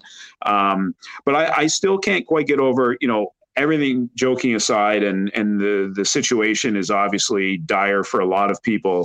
So I don't want to sort of put a light on this like it's nothing, but I still can't get over the fact that this guy, this is not, John Isner. This is like Novak Djokovic. This is like the number one player in the world, the best tennis player as we speak.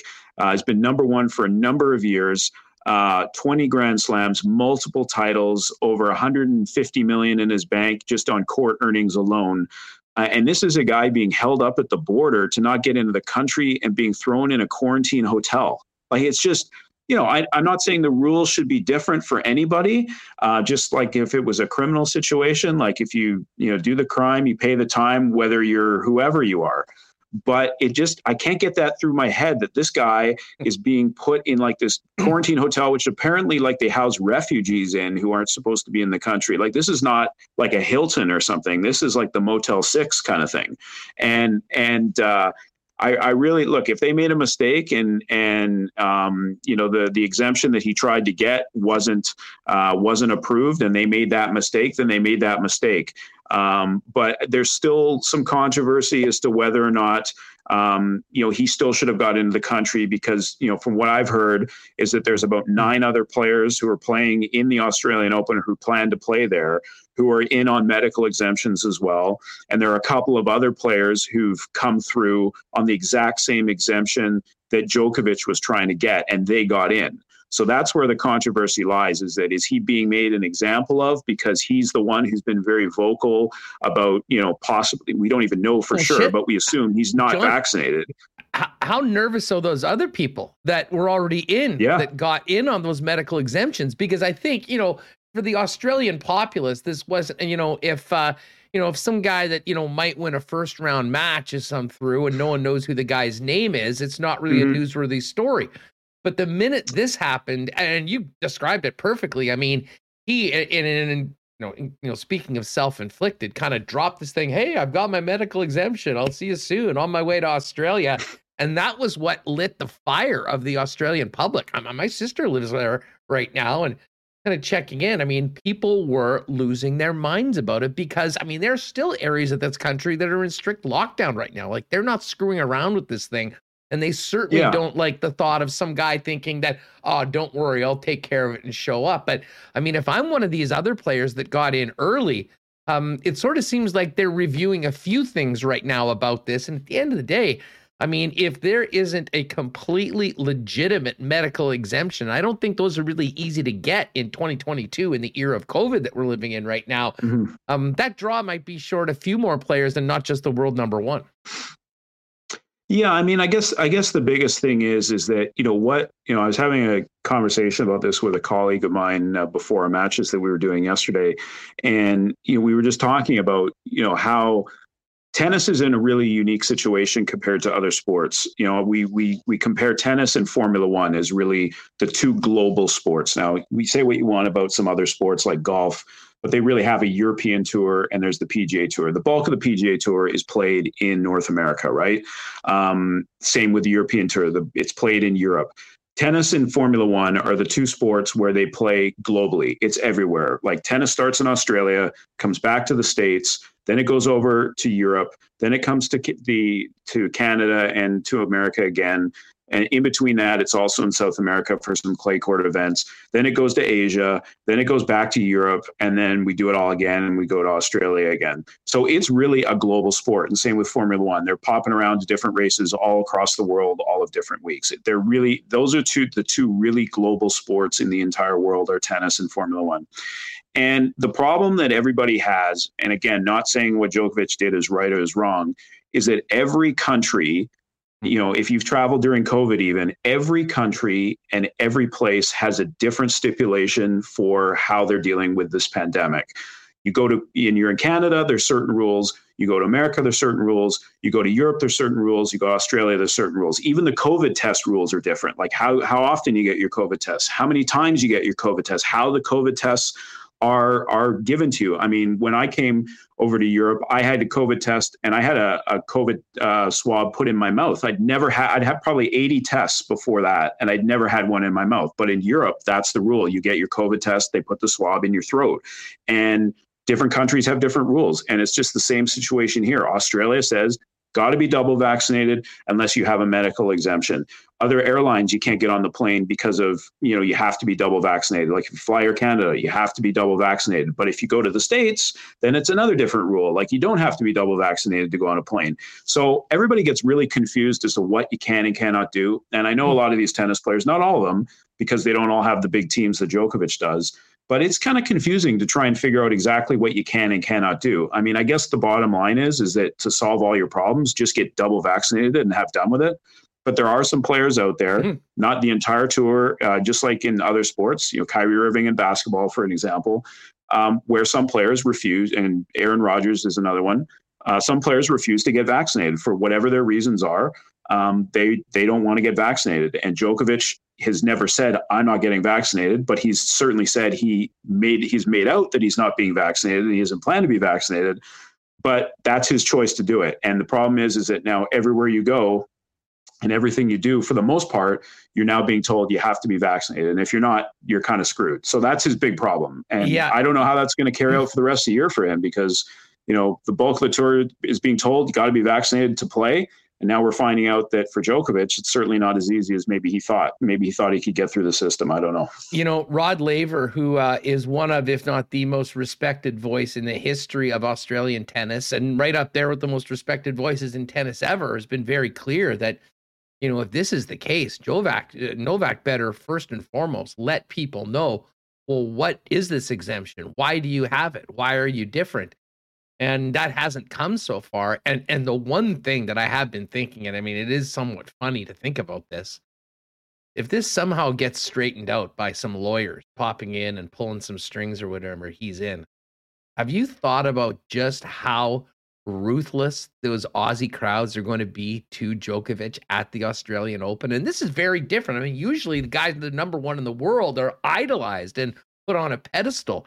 This could be a complete 180 for this event if he actually is able to pick up a racket and try and compete. Yeah, I mean, and that's the other thing, and that's a good point you bring up, is that Djokovic is not. He's not Roger Federer. He's not Rafael Nadal. He's not liked like those other players are. He's had a lot of controversy over his career, and some people will say he tries a little too hard. Some people say that he's not genuine. In some ways, I disagree with that, because I think he does do some good things for the sport of tennis. He's backing the PTPA. Now, again, there's another controversy thing that's going on. He's trying to set up a rival to the Players Council on Tennis Tour. But at the same time, he's also trying to make money for players who don't make as much money as the top players. Say him and Vasily Pospisil are sort of the spearheading that. So I kind of applaud him for the notion of that idea, but it's just the way they've gone about doing it has not been good. Djokovic's got a huge Serbian following in Australia. A lot of them travel to Australia to watch him, but they also have a lot of Serbians who live in Australia who are watching him play. They will be out in unison just like they were in the ATP Cup. However, there's going to be a lot of people, because of all of this, if he does get in, that are not going to take too kindly to this. And there was actually somebody in one of the matches yesterday holding up a Novak sign, and immediately the security was down there trying to take the sign away from him, because they just don't want anything to do with it. Like anything to do with Djokovic, we don't want anything to do with it. And it's too bad, because in Australia, out of the 4 Grand Slams, he's probably the most revered in Australia, more so than Wimbledon's always been kind of a little, not great with him. The US Open has never really embraced him that much. The French Open has been better. But Australia is the one place that's really embraced Djokovic, and they really like him there. So now that relationship that is almost kind of broken now, because either way, he gets in the country and plays, people are going to be mad. He doesn't get in the country, doesn't play, he's going to look bad for trying to get into the country and playing. So really, it's a lose-lose situation for him no matter what. My question would be, and I don't know anything about how it works, but my question would be, will Djokovic, because of this, if he doesn't get in, will he never play in Australia again, just as a point to say, I'm not playing in that country again after the way I was treated. Be interesting to see what happens. I mean, he's won more Grand Slams there than anybody else. And that's probably one of the best places he has to break the record, but maybe he never plays there again. And he says, the way you treated me, I couldn't get into your country. Once this is all cleared up in a couple of years, I'm not coming in again. It's possible. Well, it's going to be a wild few days with information coming out of Australia as to what comes on. Yeah. John, thanks for doing this. We'll hit you up in the next week or two and hopefully talk about actually what will be happening on the court at the Australian Open. But in the meantime, the entire world looks to see what happens with world number one Novak Djokovic. Thanks for doing this today, pal. Yeah, no problem, guys. It's crazy times. Let's hope that everybody gets through all this, and let's hope Djokovic gets through this too. Because I mean, no matter whether you agree or disagree with what's going on, can't be too fun for him being stuck in a place and thrown into a hotel and not knowing what's going on. You know, anytime you've ever been at the border and you've been your bags checked or anything like that, you're always a little, a little nervous or what have you. 5 or 6 days of that. It doesn't sound very so fun. I mean, it's gonna be tough. So hopefully that gets all cleared up. But yeah, it'd be nice to talk about actual tennis on the court at some point and kick off the Australian Open season, which is coming up. Have a great one, John. We'll catch up soon. You got it, guys. Thanks for having me. Follow him on Twitter at SportsHorn. That's John Horn, our go-to guy for all things tennis here on Winnipeg Sports Talk. All right, we do have more coming up on the Jets. By the way, shout out to Free Oleg. Oleg has said in the chat with the super chat, go Jets go. Oleg want Avalanche beaten so bad, make them cry.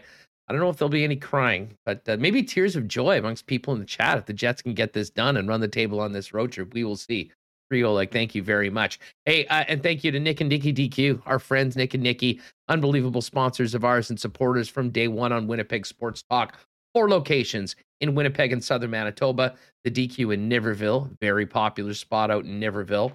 Of course, the DQ Northgate, DQ Polo Park, and DQ St. Anne's, the place to go for all of your ice cream treats. And of course, amazing burgers, fries, chicken fingers, and so much more. Drive through at Niverville and at Northgate. And the St. Anne's location now being run by Nick and Nikki is open year round, including availability on Skip the Dishes and Uber Eats. And you can always hit them up on Instagram at DQ Manitoba. Give them your ideas for a DQ ice cream cake. They'll get it custom made, ready for you to pick up at any of the 4 locations. Once again, that's the Nick and Nikki DQ group on Instagram at DQ Manitoba. Still a few Jim Beam, Winnipeg Blue Bombers. Back-to-back Grey Cup Championship limited edition glasses available at local liquor marts with a purchase of Jim Beam. And of course, Canadian Club is the official whiskey sponsor of the Blue Bombers. And your boys WST will have some more great Canadian Club prizes tomorrow on another week-ending edition of WST with the marble race with some more hoodies, some more delicious rye. I love rye package and more. Make sure you're with us tomorrow around 2:30 for the marble race to make sure you're get in. And a big thanks to our friends at Canadian Club for their support. Pop down, get some bonus air miles right now as well at your local Manitoba liquor marts with the purchase of Canadian Club. We'll get to the cool bet lines in just a minute for a busy night in the National Hockey League. But Remus, it's been a busy day for you. Well, I've been talking to a few of our favorite guests. I know you've been all over the wire getting the latest on the Winnipeg Jets and a number of other sports stories. Get back in here and give us a quick update as to what we've missed, but we've been talking about the incredible saga of Novak Djokovic down in Australia.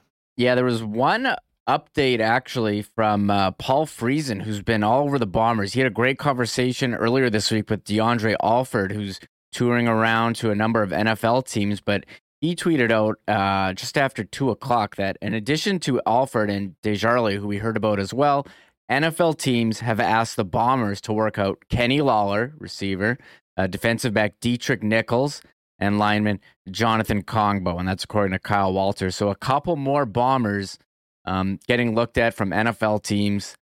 We'll wait and see. I mean, I wonder how different this Bomber team is going to look. They have a lot of the core pieces there. We did talk about Willie Jefferson tweeting out a cryptic message this hour about, what was the tweet that included, "We talking that talk" with 4 exclamation marks and then a bunch of Winnipeg related hashtags. So I think that is looking good. So, interesting. Oh, and then Joey Panku says in chat, Hardrick is back according to Farhan. So, Oh yeah. Let me just check that. Oh yeah, that was 3 minutes ago. So 3 minutes ago. I mean, this is really breaking news. You know what? Hey, get the horn. Can we get the horn, the goal light or something like that? Because when Yoshi Hardrick is back with the Blue Bombers, thank you. We need that, and we will be doing that. We should actually put a list of the most important Bombers for re-signing, and they get the goal horn each and every time. So today it's Yoshi. Hopefully tomorrow or Monday we're talking about Willie. After they've been talking that talk, they can then sign that paper. And I know, of course, Willie is down there. Jackson Jeffcoat is there. So I do have a feeling that Bomber Brass are down there trying to ink two of their most important players to extensions and move on. You got to get those big rocks in first. And I don't know if you're familiar with the Stephen Covey and the 7 habits of highly effective people, but you got to move those big rocks, the biggest rocks in the Bombers right now when it comes to the offseason. Definitely Willie Jefferson and Jackson Jeffcoat. Okay, listen, we do have Dave Lowry. We're going to play that coming up in just a second. If you are popping in the program late, sort of been wild. Jets were on the ice when we started the program. We were noticed that no Dylan DeMello, no Jansen Harkins, no Paul Stastny out for the morning skate today, and a few different looks. Evgeny Svechnikov was skating with Kyle Connor and Pierre-Luc Dubois, and Christian Vesalainen was up in the spot normally taken by Paul Stastny on the top line, and Cole Perfetti was skating on the fourth line with Dominic Toninato and CJ Cease. We have confirmed that Cole Perfetti will be in. Unfortunately, Jansen Harkins, Dylan DeMello, and video coach Matt Prefontaine are all on the COVID list, along with Arvid Holm, who was just added to the team as part of the taxi squad. And it's interesting to note that Arvid Holm goes on the COVID list. He, of course, is a Moose goaltender, and the Moose have had their own issues when it comes to COVID with their goaltenders, as Mikhail Burden has been out on the COVID list, and a couple of newcomers have been playing for the Moose as of late. But let's hear what Dave Lowry had to say coming out of the morning skate before tonight's 8 p.m. puck drop. Here is the latest from the coach of the Winnipeg Jets, Dave Lowry. Paul Stastny, what can you tell us about those three and their availability for tonight? Stash will be a game time decision. And the other two players entered into a protocol. All right, and so the line that you had them tonight, or this morning, sorry, anticipating that Evgeny goes up to that spot with Pierre-Luc and Kyle, and if Paul Stastny is able to go, is it then the decision between Cole Perfetti and CJ Cease on that fourth line? That would be correct, and we will know more this afternoon. But the plan right now is if Stas does not play, that's where Vesalainen will start the game. We'll go next to Kelly Moore, 680 CJOB. Go ahead, Kelly. Thank you very much. Dave, maybe if you could talk about some of the challenges the Colorado Avalanche provide that maybe you've not come across against opponents this season or recently. Well, that's a real easy question. Speed, skill. They're on a 9-0 run at home. They're 11-2-1 at home. They're a very good team here. So that for me is that would sum it up. And you can hear me okay, Dave? Sure can, yep. Okay, yeah, I just wasn't sure about the reaction. In light of maybe some of the lineup adjustments you're going to have to make, then how much will you change from how the team has been playing the last couple of games, or will you even anticipate that and just the people slot in out to get that job done? Well, I think that for us, the mentality is it's next man up. We always talk about injuries. We always now we have to talk about players entering into protocol. It presents opportunities, and the big thing is we've got some guys that aren't extremely excited when they're not playing. So tonight's a really good opportunity for them to come in, bring some energy and some life into our room. We'll go next to Scott Billick of the Winnipeg Sun. Go ahead, Scott. Yeah, thanks, Tyler. Dave, is there any worry about anybody else on the roster right now for protocol, or are you waiting any test results before tonight? There's no concern right now. Like I said, the group that was on the ice today will be the group that is going to play, with Stas being a game time decision. Fair enough. Nikolai Ehlers had a moment after his goal the other night. Obviously, I believe it's a death in his family. How difficult is that, as a player, to kind of play with that, kind of on your mind? And I don't know if you've ever dealt with that, but just as a coach, kind of even seeing that. Well, obviously that's tough. Dealing with these situations and their life matters, right? And what you try and do is you try and support the player the best that you can. And obviously, it was it was a very touching moment for Nick, and he's very, very close. And finally, we'll go to Mitchell Clinton on Jets TV. Go ahead, Mitch. Thanks, Tyler. Dave, you mentioned speed and skill with the Colorado Avalanche. Of course, one of the big things for them is their back end and how mobile they are. How does the team forecheck maybe change, or what do you have to do differently as a group against a back end like that? Well, what you have to do is you have to make sure, number one, is that you put pucks into areas that give you a chance to get them back.